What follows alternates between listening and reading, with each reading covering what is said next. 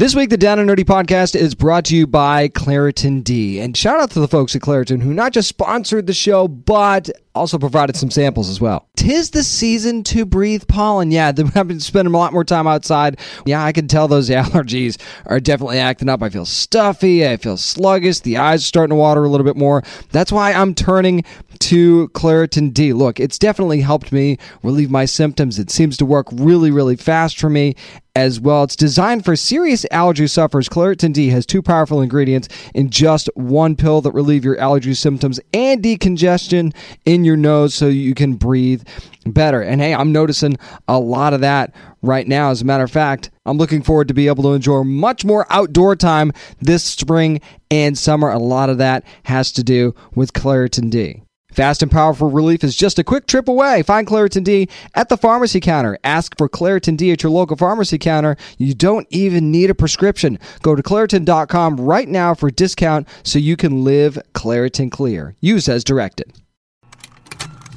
Contained herein are the heresies of Radolf Burntwine, erstwhile monk turned traveling medical investigator. Join me as I uncover the blasphemous truth of a plague-ridden world. That ours is not a loving God, and we are not its favored children.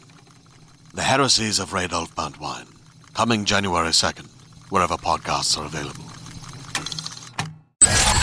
Spanning the nerd world and feeding your fandom. It's time for the Down and Nerdy podcast. Here's your host, James Witham. Going a little lifestyles of the rich and supernatural this week. It's episode 454 of the Down and Nerdy podcast. I'm James Witham, and I'm going to tell you right now, a show that you're maybe not paying enough attention to is The Watchful Eye. It's going to be premiering on January the 30th with a double episode premiere on Freeform. It's got some supernatural aspects to it. There's a heist to it. There's the, rich high society type thing to it. There's so much going on with this show, so I wanted to get the cast on the show this week and the showrunner as well to kind of give you a better idea of what you can expect from this series. But let me tell you, I've seen some of these episodes already, and oh boy, I cannot wait to tell you more about this. Speaking of premieres, I'm also going to talk about the Wolfpack premiere from Paramount Plus. I'll do that. We'll also talk about the Poker Face premiere from Peacock. We'll do spoiler-free on that since they just landed. I'm not sure if you're waiting for the weekend to watch them or not, so I don't want to dump any spoilers on you. We're also going to talk about the fact that we're losing Titans and Doom Patrol at the end of this season. We have a new Lex Luthor, critical roles moving forward, and so much more to talk about this week. I also want to mention, if you're not subscribing to us on TikTok, make sure you do at Down and Nerdy Pod. I don't usually talk about this in the beginning of the show, but we're doing a lot of fun, different, unique stuff on there to just have a blast with these videos. Also talking comics on there as well. So make sure you're following at Down and Nerdy Pod on TikTok to be a part of that, because it's just been a blast to do that. But let's get back to the show, because I want to talk about The Watchful Eye right now. We've got the cast and the showrunner to talk to next on the Down and Nerdy podcast. This is William Powell from Siren on Freeform, and you're listening to the Down and Nerdy podcast. Beware the mysteries of the Greyborn. The Watchful Eye premieres on Monday, January the 30th on Freeform with a big double episode premiere, and I was so excited to get a chance to talk to the cast and the amazing creators of the show about the mystery, the heist, the supernatural aspect of what's going on here. There's a lot at play here. Let me tell you, it's one of the reasons I think you're going to love this show. As a matter of fact, let's hear from him now. Marielle Molina, who plays Elena. Also have John Ecker, who plays Scott, and Aaliyah Royale, who plays Ginny. And if you want to get these three together, you're going to have a good time. You're going to learn a lot of stuff about this show. So let's hear from them. Hey, thanks for having us. Thank you. How is everybody? Doing good. Excited, ready, fierce. You should be fierce, because you're all fierce. And I was just telling them how much I love this show. My favorite new show of the year so far. Seriously, no lie at all. Not just because you guys are here. I love the show. Love the mysteries. So, Marielle, I want to start with you. One of the things I really love about Elena is that there's so many layers to her character. I mean, she's smart, she's resourceful, so many things. So what is your favorite thing about her? Yes, I love to get to play the two sides of Elena, that duplicity, and the fact that she has to kind of wear a mask when she's in the Greyborn and she's the nanny for this very affluent family. And then she has this other side to her. She gets to live that double life. And I think what's interesting about the character is when these two lives begin to intersect and how that plays. So yes, that was really fun. There's a lot of lives intersecting in this show for sure. And John, we know that Elena and Scott are more than just partners in this heist. We've seen that in the trailer. So how would you actually describe their relationship though? Because I think it's a pretty unique one. Yeah, it's a complicated one. I think they're still figuring it out. Hopefully they get a season 2 to figure out it a little bit better. Yeah, it's a little bit complicated. There's a little bit of too much mixing of business and pleasure that makes for a little bit of a toxic relationship. Yeah, it's an interesting road they got. It's funny. That's exactly how I felt about it too. You hit the nail right on that one for sure. Aaliyah, when Ginny comes into the room, I feel like she just brings a whole different energy, not just to the show, but to the Greyborn in general. So we know some weird stuff goes on in that building. So how much are we going to kind of learn about her backstory and why she just seems to be so comfortable there, which is like, how is that possible? I also experienced that. I do love it about Ginny. She is very comfortable in this space. I think she's been able to navigate it as this is my job. This is where I work. Yes, I live essentially in the attic, but I think she has a clear line between business and pleasure until Elena comes along. Elena's this mysterious personality that Ginny just really wants to get close to. And I think as Elena opens up more, Ginny thinks that she knows her. And with all the twists and turns that the show offers, I just think their relationship gets more complicated as it goes on. But the one character that Ginny is definitely most comfortable with is the Greyborn itself. Yeah, no doubt about that. Now, we actually meet a lot of very interesting characters in these first couple of episodes in the premiere, but some stand out a bit more than others. So as Marielle, I especially wanted to get this one to you, because how do you think your characters would describe Miss Ivy? Cunning, savvy, ominous, and fiercely elegant. What about you, Aaliyah? Because you've had some experience with her as well, Ginny has. Yeah, Ginny does not play when it comes to Miss Ivy. She's not about to play any games.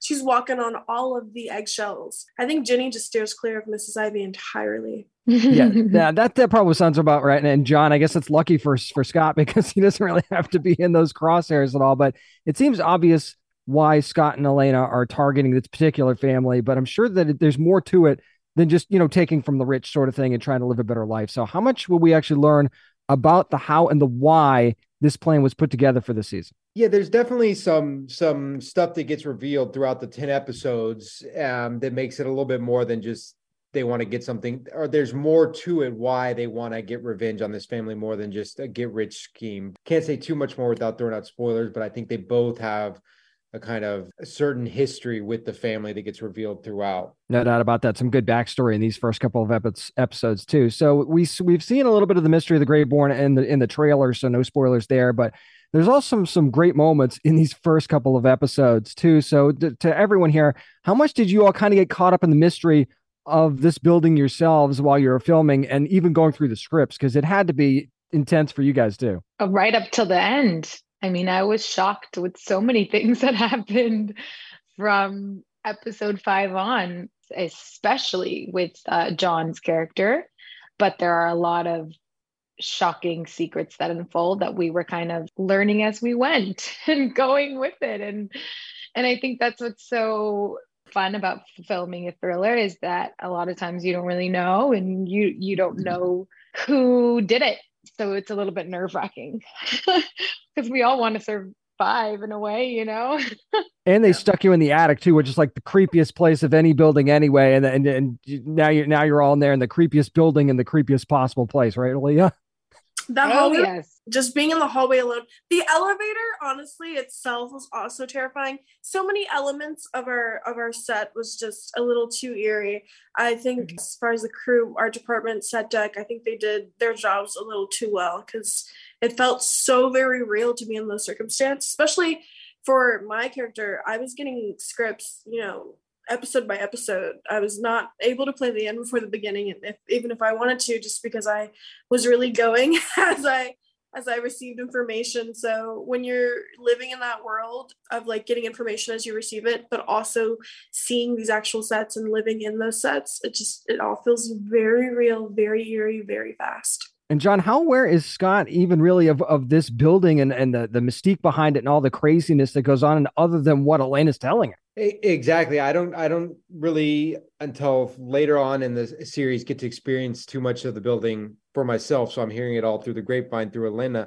And I think, a lot of it is I think she's a little bit crazy, a little bit stressed, making it up, just a little paranoid, and don't really buy into it. So there's a lot of gaslighting going on. Oh, there is. Oh, there's definitely a lot of gaslighting. No doubt about that. But Elena handles it well. She handles it very well. And we'll find out more about that when the Watchful Eye premieres. The double episode premiere, which I love, going to be happening on Monday, January the 30th. Going to be at 9 p.m. Then it moves to 10 p.m. It's regular time after that. John, Marielle, Aaliyah, thank you so much for your time today. I really appreciate it. Thank you. Thanks for having us. So let's learn a little bit more about this affluent family that we've heard so much about already. How about Amy Acker, who plays Tori Ayers on the show? Very, very interesting character. And of course, Warren Christie, who plays Matthew Ward, who you see a lot in this trailer, and what's happened with his wife and what's going on with his son. And of course, if you want to learn all the dirt, you go right to the source, the showrunner, Emily Fox, joining me as well. Hey, everybody. Hi, James. Hey. Excellent. Hey, so Emily, I want to start with you actually, because this show has a lot of interesting elements to it and such a wonderful cast. So how are you kind of all able to balance the search for this treasure, the mysterious nature of the Greyborn, all these great character moments that you have, even in these just first couple episodes? So you thought we balanced it? I sure as hell think you did. Yeah. It was amazing too. So I want to tell you it was super easy and that it was no problem. It was fun. It was exciting. It felt like, oh my God, we're in completely uncharted territory here. I don't have a template to follow. This is a mashup of genres. And, I cannot tell you how many conversations we had where it was like, well, this, are we leaning into the supernatural? Is this a fun show about young people? Is this real estate porn? Is this a love story? And I was kind of like, yes, and yes, and yes, and yes, and yes. And we will find a way to make it all weave together. And I think we did. And I think the idea was just to rush headlong into it and say yes, it is all of these things. And it can coexist. This is a really big building. So you can fit all of those genres inside of it. And a great, credit to the actors for being so nimble and just kind of letting us go to these places where it's okay, this is a party scene. Everybody's at a party. And this is a scene. Okay, now we're in a super spooky basement. And now we're now we're in the park with a bunch of kids. It's let's just do it. Let's try it and see what happens. And that's very exciting as a writer and a producer and as a viewer. You guys had me leaning so much my vertigo started acting up, and it was great. I loved it. It's awesome. You made great use of the space. Warren, I don't know, man. I want to trust Matthew. I want to believe he's this genuine good dude. He's just a good dad. He's mourning the loss of his wife. But who would you say is the real Matthew Ward, or is that kind of up for us to decide as the season goes on? I think it's the beauty of, this show is, and the play that will happen as we go along with it is, we know what type of genre this is. It's many, but we know what it is. So you should mistrust everyone. And that's the beauty of it, right? The best way to kind of play with that is to just be as genuine as possible with what's going on in that moment. He is a grieving father. He's a widower now, he's a single father. And that's his sole focus. So I do believe at the core, that's it. As we go along, everybody's got secrets, everybody's got different things. And, you put it in the backdrop of this uber rich world. And there's just so many things to play with. It's just too much fun. Oh, it's a lot of fun. And Amy, Tori's about as tough as it gets. I don't think I could ever remember you playing a character quite like her and all the stuff that I've seen you in. So what do you think really motivates her? And is it best? What's best for Jasper? Is it what happened to Allie? Something else? What's going on with her? Yeah, it's very fun, something very different for me. And I've had a lot of fun kind of diving into it. I think what Warren was saying too about all the characters, that you don't trust them all, but I think they all have something that they're fighting for. Matthew's fighting for Jasper and Elena's fighting for what she's fighting for. I don't know if I'm supposed to give that away, but Tori kind of has this sense of responsibility that she almost is the Greyborn. And so it's all those things. She's worried about Jasper. She's worried about Matthew. She's worried about the money. She's worried about the Greyborn building. So she's got a lot on her plate, and a lot, you never know what people will do when they're fighting for stuff they believe in. That's a lot of stress that's just put on her plate there. I almost didn't realize it. I've already seen the first 2 episodes, didn't even realize that. And then you throw Elena into the mix, which is a huge curveball. So for you, Amy and Warren, how do you think Elena challenges your characters in different ways? Yeah, I mean, I think she's really the catalyst to the whole story and the eyes and ears of the audience. So Elena coming in for Tori is, whereas other people, Matthew may not see the red flags. I think all Tori sees is red flags. And she's like, who is this woman? Why is she here? Why is she in your house? Why is she, any question she can come up in any way that she can try to get Elena to mess up is something that she's determined to show that she's right and that Elena is a problem. So, yeah. And I think with Matthew, like I was saying earlier, you're talking about a guy who's suddenly a single father trying to help his son heal. And so when he sees the connection she has, when he sees she's just different than everyone else that's come in and what she could offer, not just to Jasper, but to him, which is relief and maybe an opportunity for him to finally grieve, all these different things measured in. It's what Amy says. I think he overlooks a few red flags. He's like a lot of us in life, we tend to see what we want to see. And because of that, you've seen the first couple, but down the road, you kind of see that whole world and how it all intersects. But she's just this different breath of fresh air into not just their lives, but this whole building, which is set a very specific way. And it's just, she's just ballsy, man. She just comes in and she does this stuff. And I think that for Matthew specifically, he didn't realize how much he needed that until she came in. And now it'll all start to have its own set of consequences and changes, obviously, because that's life. But in that moment, it's almost like he's finally like, okay, maybe it's going to be okay. She's ballsy and she's quick. So that's definitely something that makes things very, very interesting. Emily, really quickly, I feel like this is one of those shows where you're going to see fans start to choose sides. You're going to see fans start to decide who they're going to be rooting for. Do you feel like the twists in this show will not only kind of keep fans guessing, but also questioning their loyalties with these characters as well as we go on? I'll be interested to see if people end up like choosing teams. And, I think in a certain genre of show, like a certain kind of romantic show, it's usually, is this couple or that couple? What's interesting about this show is that everything is so sort of like slippery and unpredictable. I think people will have to choose a different team at the end of every episode. And I give everybody blanket permission to change teams as much as they need to. Because I don't want someone to commit really early on and be like, I'm team Mrs. Ivy, and then be like, well, now I have to stick with that because I called it. I think what's really exciting about shows like this is that you should feel a little bit like your loyalties are being tested every week. You as a viewer, where you're like, I love this person. This is the greatest person ever. They definitely are not secretly evil.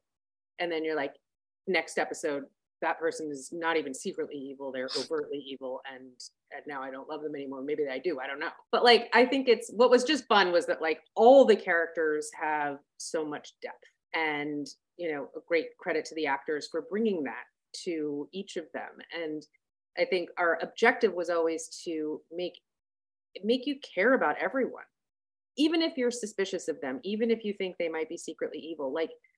You should still care deeply for them, because no one's just secretly evil for no reason. There's always a reason. And excavating the reason was what we were after. I just hope at some point there's t-shirts that are Team Tori, Team Matthew, and I'm gonna have to get one of each and just cycle them through. So what you're saying is get your multiple hashtags ready for the entire season, because the Watchful Eye premieres, double episode premiere on Monday, January the 30th on Freeform, and it moves to its regular time, 10 o'clock after that every week. Amy, Emily, Warren, thank you guys so much for your time. I really appreciate it. Thanks, James. And I think what's really important is what Emily said there, is how there's so many different things to love about this show, especially if you're just a particular fan of the thriller genre, or the supernatural, or other things. You're just this rich society type story. It has all of those things, but it also has an interesting family story to it. It also has the interesting heist aspect to it. These interpersonal relationships that are just all over the place at certain times in such a good way. There's so many things to balance and juggle with this show. And yes, you'll be questioning your loyalties. And yes, you'll be just wondering what's behind each and every little door and when the thing's going to happen. And when it happens, you're like, that's not what I expected to happen at all. In case you haven't noticed, I'm pretty geeked about the show, and I've only seen the first couple of episodes so far. This is one that hooked me right away. That doesn't happen all the time. And I really hope you love it as much as I do. Make sure you're watching The Watchful Eye on Freeform and next day on Hulu too, by the way. But it premieres on Monday, January the 30th. That is a double episode premiere, so it's going to start at 9, regular time at 10 o'clock. After that, every week on Freeform. This is one I think you're really, really going to dig. Do not sleep on The Watchful Eye. Again, thanks to the amazing cast and showrunner Emily Fox for joining me to talk about The Watchful Eye from Freeform. Up next, hey, let's get to some more reviews, shall we? We'll start things off with Wolfpack from Paramount Plus. It premiered on Thursday. Going to do spoiler-free review, maybe drop a few nuggets, though, in there, too. That's next on the Down and Nerdy Podcast. Hey there, this is Justin Bartha. I made a funny new podcast, King of the Egg Cream. It has the greatest cast in the history of podcasts with actors like Louis Black. I'm torn by my feelings for two women. Bobby Cannavale. You can eat it, or if someone hits you, you can put it on your cut. Melanie Linsky. I wonder what these marvelous things are that look just like boiled chicken feet. Jason Ritter. I can break things and pick locks and kill people. Michael Stuhlbarg. The whole point is to inspire people that they should make themselves better. Ari Grainer. No, don't whet its appetite. What are you, an idiot? Me, Justin Bartha. That's not just any egg cream, that's a Lemke's special. And all narrated by the hilarious Richard Kind. This is the story of Harry Dalowitz and how he rose from nothing to become New York's King of the Egg Cream. So if you like funny true stories, come listen to King of the Egg Cream, available wherever you get your podcasts. Hi, this is Chin Han from Ghost in the Shell, and you're listening to Down and Nerdy Podcast. So many fans are already howling about it, so let's talk about it. Wolfpack has premiered on Paramount Plus, and the first episode dropped on Thursday. They're going to drop every Thursday, by the way. So I still want to do this spoiler-free since it just came out. Maybe you haven't had a chance to watch it yet. You're saving it for the weekend. So going to do some spoiler-free thoughts on this premiere. And basically, you've seen the trailer. We've talked about the trailer before.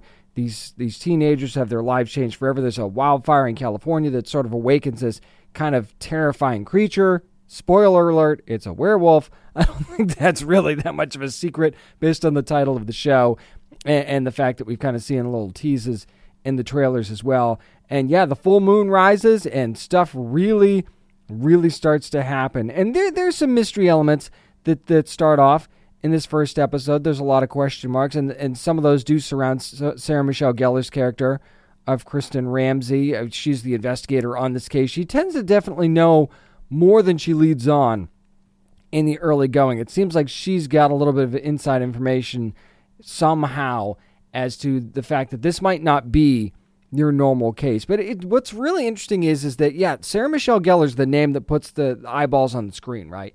That's the name that a lot of fans are going to gravitate to because of the, the Buffy connection and things like that. She just tends to draw an audience. But the center is really around this young cast, especially you meet Everett, who's played by Armani Jackson. You meet Blake, who's played by Bella Shepherd, very early on. And it's very much a high school-like atmosphere. They're all on a bus. They're coming back from a field trip or going to a field trip. I can't remember which. And, it's your typical teenage, drama, and they're being jerks to each other and things like that on the bus. And then all of a sudden you see this fire break out, and it starts to get very Lord of the Flies very fast. Okay, and there's animals running around everywhere too. And Blake is very standoffish at first when we meet her, but not in an off-putting way. I talk about this all the time about how characters have to be likable, and she puts up this unlikable front. But the difference here in how this character is presented, and I want to talk about Blake specifically for a second because this is a trap that shows like this can fall into really, really quickly. This one didn't. They could have made her very unlikable. What they did was make her seem unlikable. But right away, it's a front for something. You know that this is a front. Part of it is because of some of the backstory that we learn about her. Some examples of showing us that she's got a kind heart and things like that. And that's shown right away. They could have really trashed this character and ruined her from the very beginning, but they did not do that. And I thought that was such a smart choice because she's clearly going to be a very, very important part of the story, and maybe one of the favorite characters of fans as we get going here. And then Everett is this very, unsure. He's almost like he's got anxiety issues and things like that. His parents are very interesting characters indeed in all of this. And you just sort of start to see, how their stories kind of start to come together a little bit. They each have some things that they have in common that they might not realize that they have in common, but they also balance each other out in very interesting ways. So when they meet on the screen together, even in the early going, you could tell that there's just a little bit of a chemistry there and something that works for them as characters on this screen together. And then you also have, on the other side of things, you have Luna and Harlan. Luna played by Chloe Rose Robertson and Tyler Lawrence Gray, who plays Harlan. And you know right away, again, that there's something different about them. But there's a difference between these two pairs, and that's something I don't really want to give away because that is a spoiler in this episode. But again, there's some commonality there for certain reasons, and we get to the family dynamic is kind of what ties them all together into this whole thing. At least I think it does, is as far as, something that everybody can bond over, sort of thing. Now, they all have their different reasons for having said drama, but again, the ties that bind, sort of thing. So I thought the way that they kind of put these characters together was a very, very smart way to do it. And the way they presented these characters and the way they gave us a little bit, not a ton, but enough to get invested in these characters in just one episode. And when you're talking about a quadruple grouping here of characters, that's not an easy thing to do. We do meet some other faces in this thing as well, but the one thing that you want in a show like this, and you look at in a show like this, is your monster, is your creature. Do you get to see a werewolf in this first episode? And I will tell you that yes, you do. You do get to see the werewolf, and the character design for a thing like that absolutely has to work in a show like this. It is a must. There's two things that are a must in shows like this: the actual werewolf itself and the transformation scene. Those are two things that they have to 100% get right in this show. Now, I will tell you that the latter you don't see. At least I don't remember seeing it. Not in full, anyway. Not something that's going to really be like a full transformation that you get to see on the screen. But those are two things you have to get right. But this character design for this werewolf, I thought that they got very much right. And you don't necessarily always get like full looks, but you get just enough to give you that, eye-popping moment as a viewer where you go, okay, that's what they're going to look like. Wow, but is that what they're all going to look like, or is that this particular werewolf and how they're going to look like and why they look the way they do? Why are they acting the way that they are and certain things like that? And how does this all tie in to the fire? And oh, by the way, let's not forget about the fire, because the whole backdrop of this show is just, it's breathtaking in the most tragic way, where you've got these wildfires, this wildfire, which is very common in California. It's very much a relevant topic for anybody that lives in California. And you hate to say that, you're used to that sort of thing when you live in certain areas of California, but there's commonality there.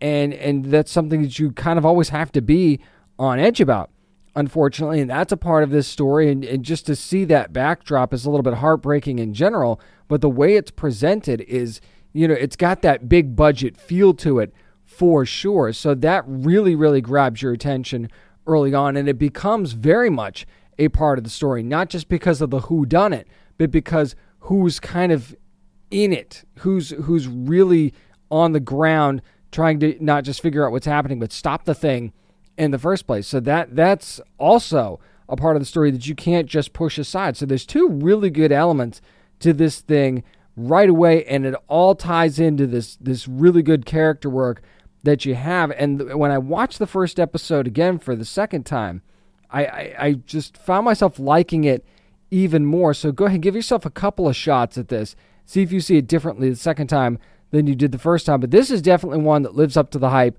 lives up to the expectation, because I feel like there's a lot to look forward to in this show.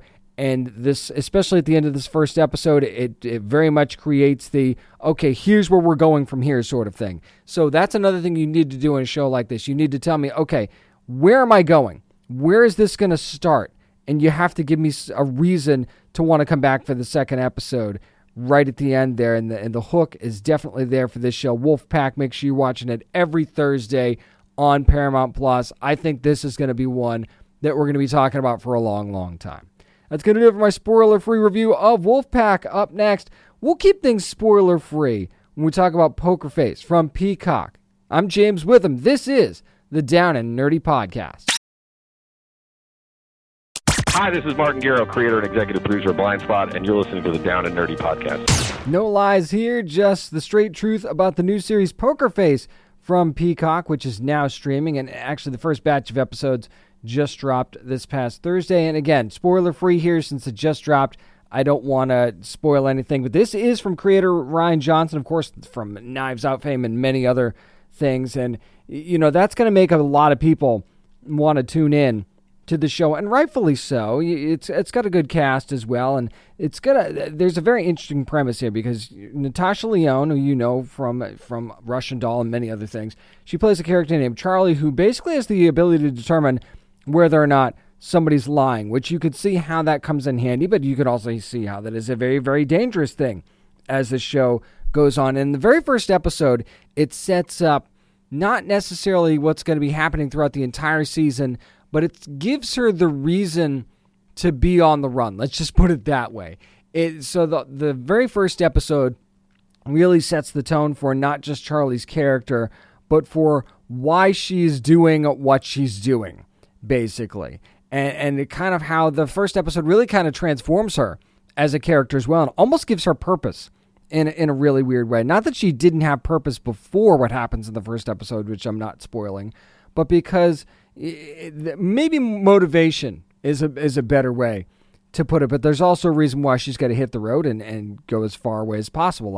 I will tell you that much. But what's interesting about this show is that every stop that she makes, she meets a different cast of characters, and there's a new thing that she kind of gets wrapped up in and decides to insert herself into the situation. So there's always a new, I don't want to say case to solve, because it's not really a procedural, because she's not a cop, and that's what makes this interesting, is that she just kind of decides that she wants to help certain people along the way because she feels like it's the right thing to do, and part of that is because of what happens to someone very close to her again in the first episode. But by the way, she's also being chased by a group of people who want her dead for a very good financial reason. Let's just put it that way. I mean, there is a gambling aspect to this whole thing, so maybe you can kind of put the pieces together a little bit from what I'm saying and from the trailer that's already come out. So, and again, the one thing that's kind of important about this show, though, and what makes the first couple of episodes oh so important, is that because the story is very much there's a centralized story, but there's also a side story to every episode, it seems like, in this show. So you kind of have to be invested in the character of Charlie and some of the other characters as well to really, really get hooked on the show. Like, if you love Natasha Lyonne and stuff that she's done in the past, you're going to love this, because this character is very much like some of the characters that she's played in the past, attitude-wise. Charlie is a different character than we've seen her play in previous shows, but attitude-wise, this is a very, very similar character and how she presents herself. And there's just a very, I don't know, I don't want to say retro feel to her, but maybe it's because of the Plymouth she drives or something like that, but it feels like Natasha Lyonne always has this retro vibe to her, and this very relatable vibe, and Charlie certainly has that, but oh, by the way, she also has this special ability to try and figure out whether or not somebody is lying. But I actually kind of think that meeting a different cast of characters everywhere she goes kind of works for this show, and you get some really good guest stars along the way. I mean, Ron Perlman's in this thing. We see Adrian Brody right away in the first episode, Joseph Gordon-Levitt. You see a lot of Benjamin Bratt in this show. I mean, I could go on and on about the amazing guest stars that this show has, and maybe that's credit to Rian Johnson. Everybody wants to work with Rian Johnson. So that's something that will definitely pique your interest, and you'll see some actors that you've seen in roles that you wouldn't normally see them in as well, stepping outside of their comfort zone a little bit. So that is certainly fun. But again, yeah, if you love Natasha Lyonne already and stuff that she's already done, it's not going to be a stretch that you're going to like this show. But if you've not too familiar with her, you're just checking it out because of Rian Johnson or whatever, and this certainly does have Rian Johnson vibes of other stuff that he's done. Is it Knives Out? Kind of. I don't know that that's fair to say. I think that there's certain elements of it that are, but if you're tuning into this thinking it's going to be just like Knives Out, I wouldn't go that far. I definitely wouldn't go that far. But it's definitely a character-driven show, where if you like the character of Charlie immediately, you're going to love watching this show every week and every episode. There's just no question about that, because you're going to want to see not just what kind of trouble she gets in, but how she gets out of it and how she manages to help whoever she's helping along the way. So that's kind of where this show lives. And I still haven't kind of made up my mind, because I'm only a few episodes in. Didn't binge the whole season yet, even though I get these episodes early, obviously, from Peacock. I haven't had a chance to go through the whole season yet. Is every episode a winner for me? There's some episodes that are better than others for me. I didn't love it. I didn't hate it. I'm not quite in the middle either. I'm leaning towards loving it more as I go along here. But again, I feel like this is one where I also have to see the conclusion to this larger story too, and how this is going to play out. So Poker Face is definitely one that I haven't shown my hand on yet. So I'm just like you, I'm going to wait and see how I feel, but make sure you're sharing your thoughts with me as well at DownandNerdy757 on Twitter, because I'm very interested to see what you think about this thing. That's going to do it for my review of Poker Face from Peacock. Up next, some kind of not so great nerd news if you're a fan of Doom Patrol and Titans and other DC things. And we'll talk about it next on the Down and Nerdy podcast. This is April Bowlby from DC's Doom Patrol, and you're listening to the Down and Nerdy podcast. The changing of the guard continues in the DC universe. It's time for nerd news, and I want to talk about the original DC Universe shows. Remember the DC Universe subscription service where you get the comics and all kinds of TV, movies, things like that, and then you had your original series that were scheduled for DC Universe. You had Titans, Doom Patrol, Young Justice, the Young Justice revival that came back. You also had Stargirl. You had Swamp Thing. And I think that's all of them that I'm thinking of off the top of my head. Now, pretty much all of those, we don't know about Young Justice yet, but all of those have gone by the wayside by this point. But now the final two standing are finally going to end. We found out this week that Titans and Doom Patrol will both end with their fourth seasons on HBO Max. A couple of notes here is that, yes, Titans will finish off its season, the second half of the season, so don't worry about that. That is going to still have its conclusion. Also, they knew about this ahead of time, so they were told to write proper endings for the series. Whether or not you think that's possible, we'll find out here in just a second. I'll talk about that in a minute. And also, don't blame James Gunn for this, because he's already gone on record as saying this was not his call. This call was made before he was brought on. He had nothing to do with it. Now, would he have the power to save it? I mean, maybe. So let's start there. Let's just start there for a second before I dive into how I feel about these two shows. Would he have had the power to save it? I think probably. If I'm being honest, probably could have. But when you're basically brought in and said, hey, we need you to redo this entire operation. And that's kind of why he and Peter Safran were brought in, right? To kind of redo things, find out what's working, what's not, and come up with a whole different idea, a whole different direction, because clearly the direction they were going in wasn't working. And if they wanted to connect everything, fine. If you're going to do that, can you really hang on to these shows? Probably not, because then you're having to find a way to fit them in, and you're still holding on to an old continuity that you pretty much have admitted hasn't been working. So unfortunately, one of the casualties when you do things like that is losing stuff that might have been working just because it's not going to fit in to this new ideal. But again, not James Gunn's decision, but to save these shows, I don't know that would have really made a whole lot of sense. And part of the reason for that is, if we're being honest with ourselves, the promotion from HBO Max for Titans and Doom Patrol hasn't been stellar since season 2 of Doom Patrol.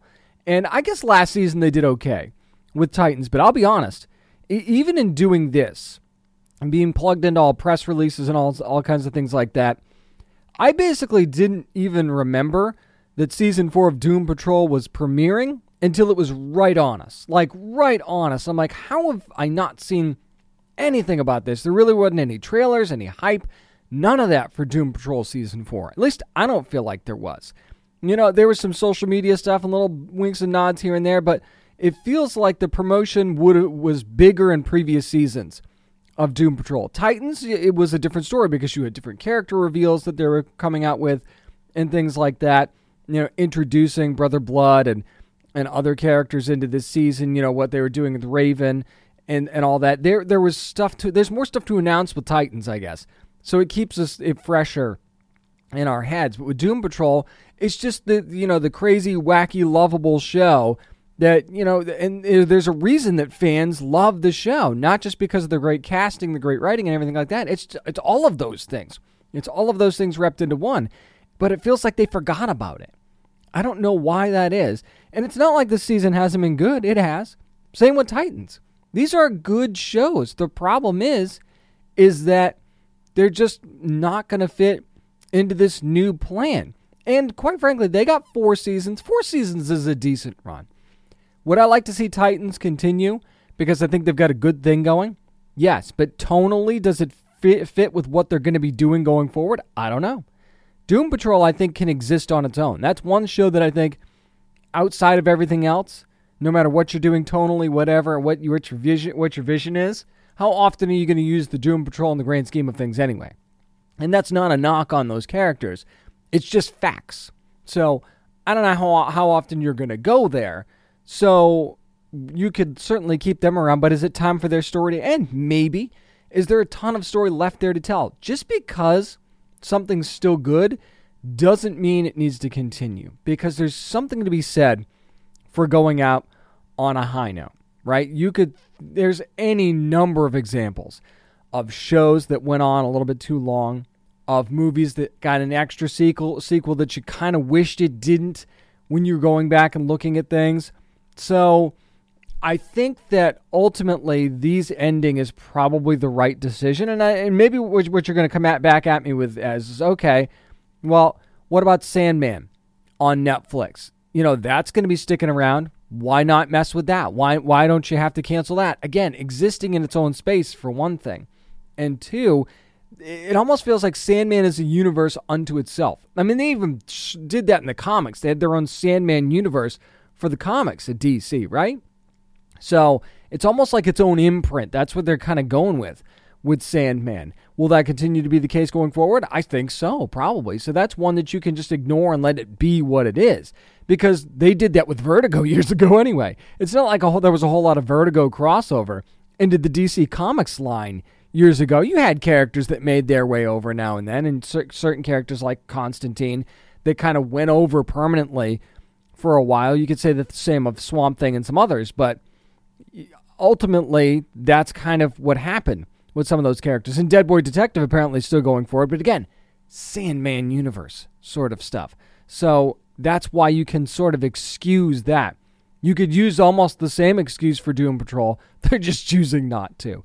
And I'm sure the budget probably has a little bit to do with that. But now also this opens the door for Brendan Fraser to come out. And by the way, he corrected that, by the way. So that's the way to say it. He corrected that in a video recently. So Brendan Fraser, that opens him up to come play another role in the DC universe and with DC Studios going forward. So that I'm happy with. Matt Bomer, same thing. Matt Bomer is a sleeper candidate for Superman, quite frankly. Especially if you're going with a younger Superman. Now, Matt Bomer's not a young guy per se. He's not an old guy, but he's not a younger guy either. So I guess young is subjective here. Like, how young do you want to go? But I always thought that Matt Bomer could be a good Superman if given the chance. And clearly he is a talented actor that is very, very capable of playing that role. And he's only a couple years older than I am. He was born in 1977. So, I mean, again, depending on how young you want to go, maybe they want to go younger than that, but we won't know until they talk about the slate coming up. But again, sleeper candidate for me for Superman. So it opens up a couple of really good actors to do other things with DC Studios. So again, I am sad to see these shows go. I really, really am. But in the grand scheme of things, it's probably for the best too. Just let them focus on what's going to be new going forward. Just like putting out these last few movies like Shazam, which I'll talk about in a second, and the next Aquaman movie and the Flash movie and all these things. It's you got to, because they're done, sort of thing, and you don't want to just throw them away entirely. But it's also, kind of like a good way to say goodbye, sort of thing. So, we'll see what happens with some of these characters and if we'll see them again in the future. Speaking of shows that are kind of still around, Superman and Lois certainly going to be coming back in March on the CW, and it will have a new Lex Luthor when it does.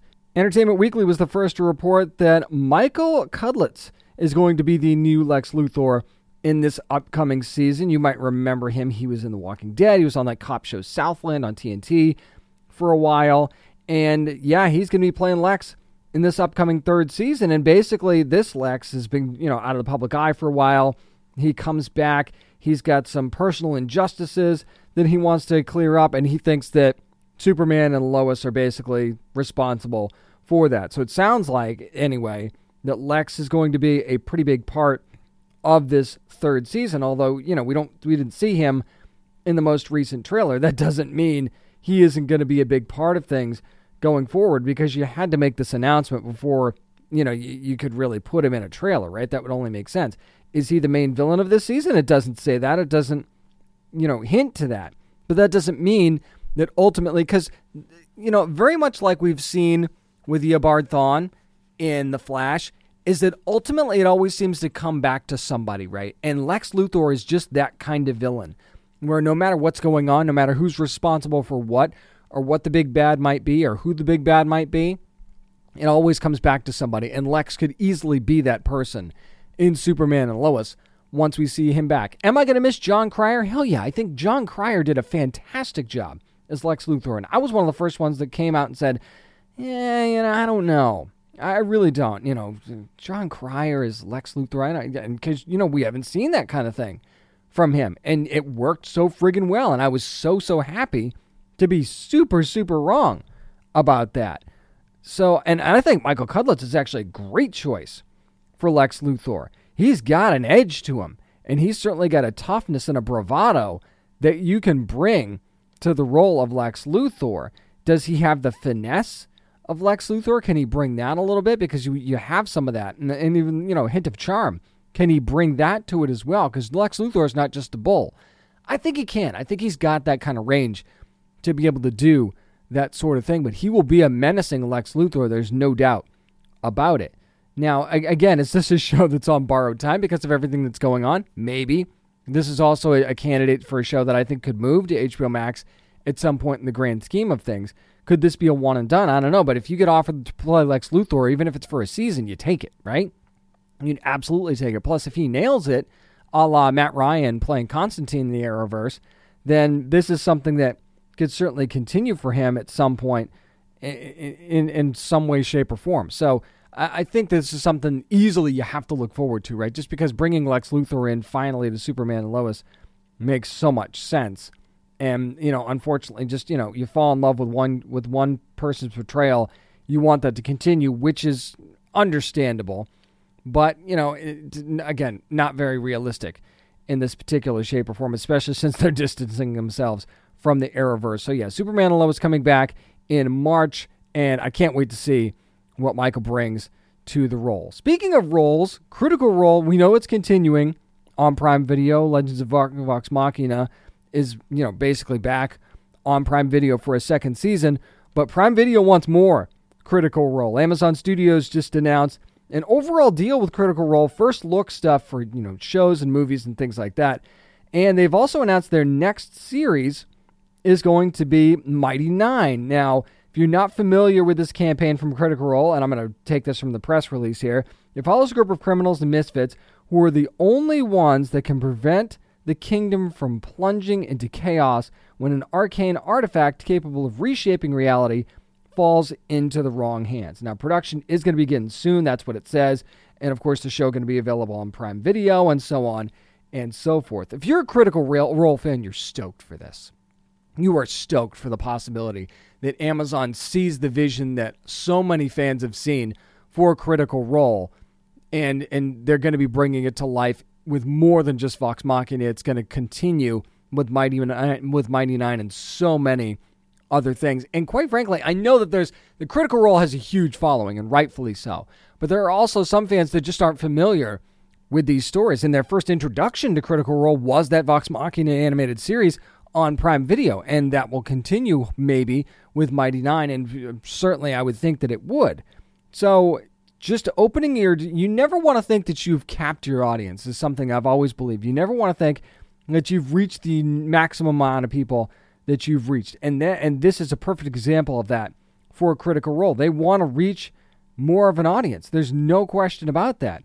And of course, this is a, pretty, I'm sure, a bit nice fat paycheck as well. But you want to be able to tell your stories in another medium if you get a chance to do so. I think that that's a thrilling thing for any creator. I think any creator would tell you if they had the chance to adapt something in a different way, that they would do it if it was going to be done properly. And when you sign a deal like this with Prime Video and Amazon Studios, you kind of already got that comfort level there and knowing, okay, they can tell the stories that the way that we've always wanted them to be told. We have the confidence that this will be done well. So let's partner up and do this thing together, especially since it's almost like Vox Machina was like the test to see how that relationship would go.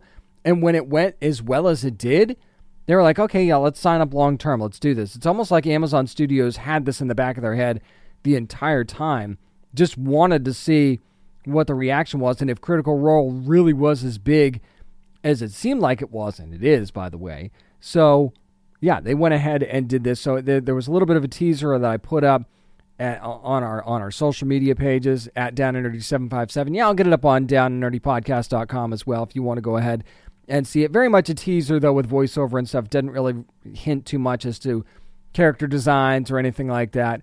It just gives you kind of an overall tone and a logo for the Mighty Nine series. But this is something to be very excited about, I'll tell you right now, because fantasy storytelling from Critical Role has been off the charts good for years now. And this is just going to continue that, I think. So very excited to see what the future of Critical Role is on Amazon Studios. And maybe not just on Prime Video, but maybe someday on the big screen as well. I think that would be super, super exciting.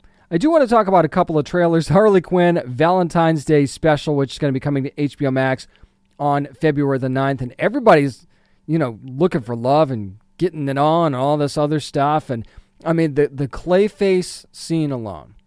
And we're going to talk about some self-love here.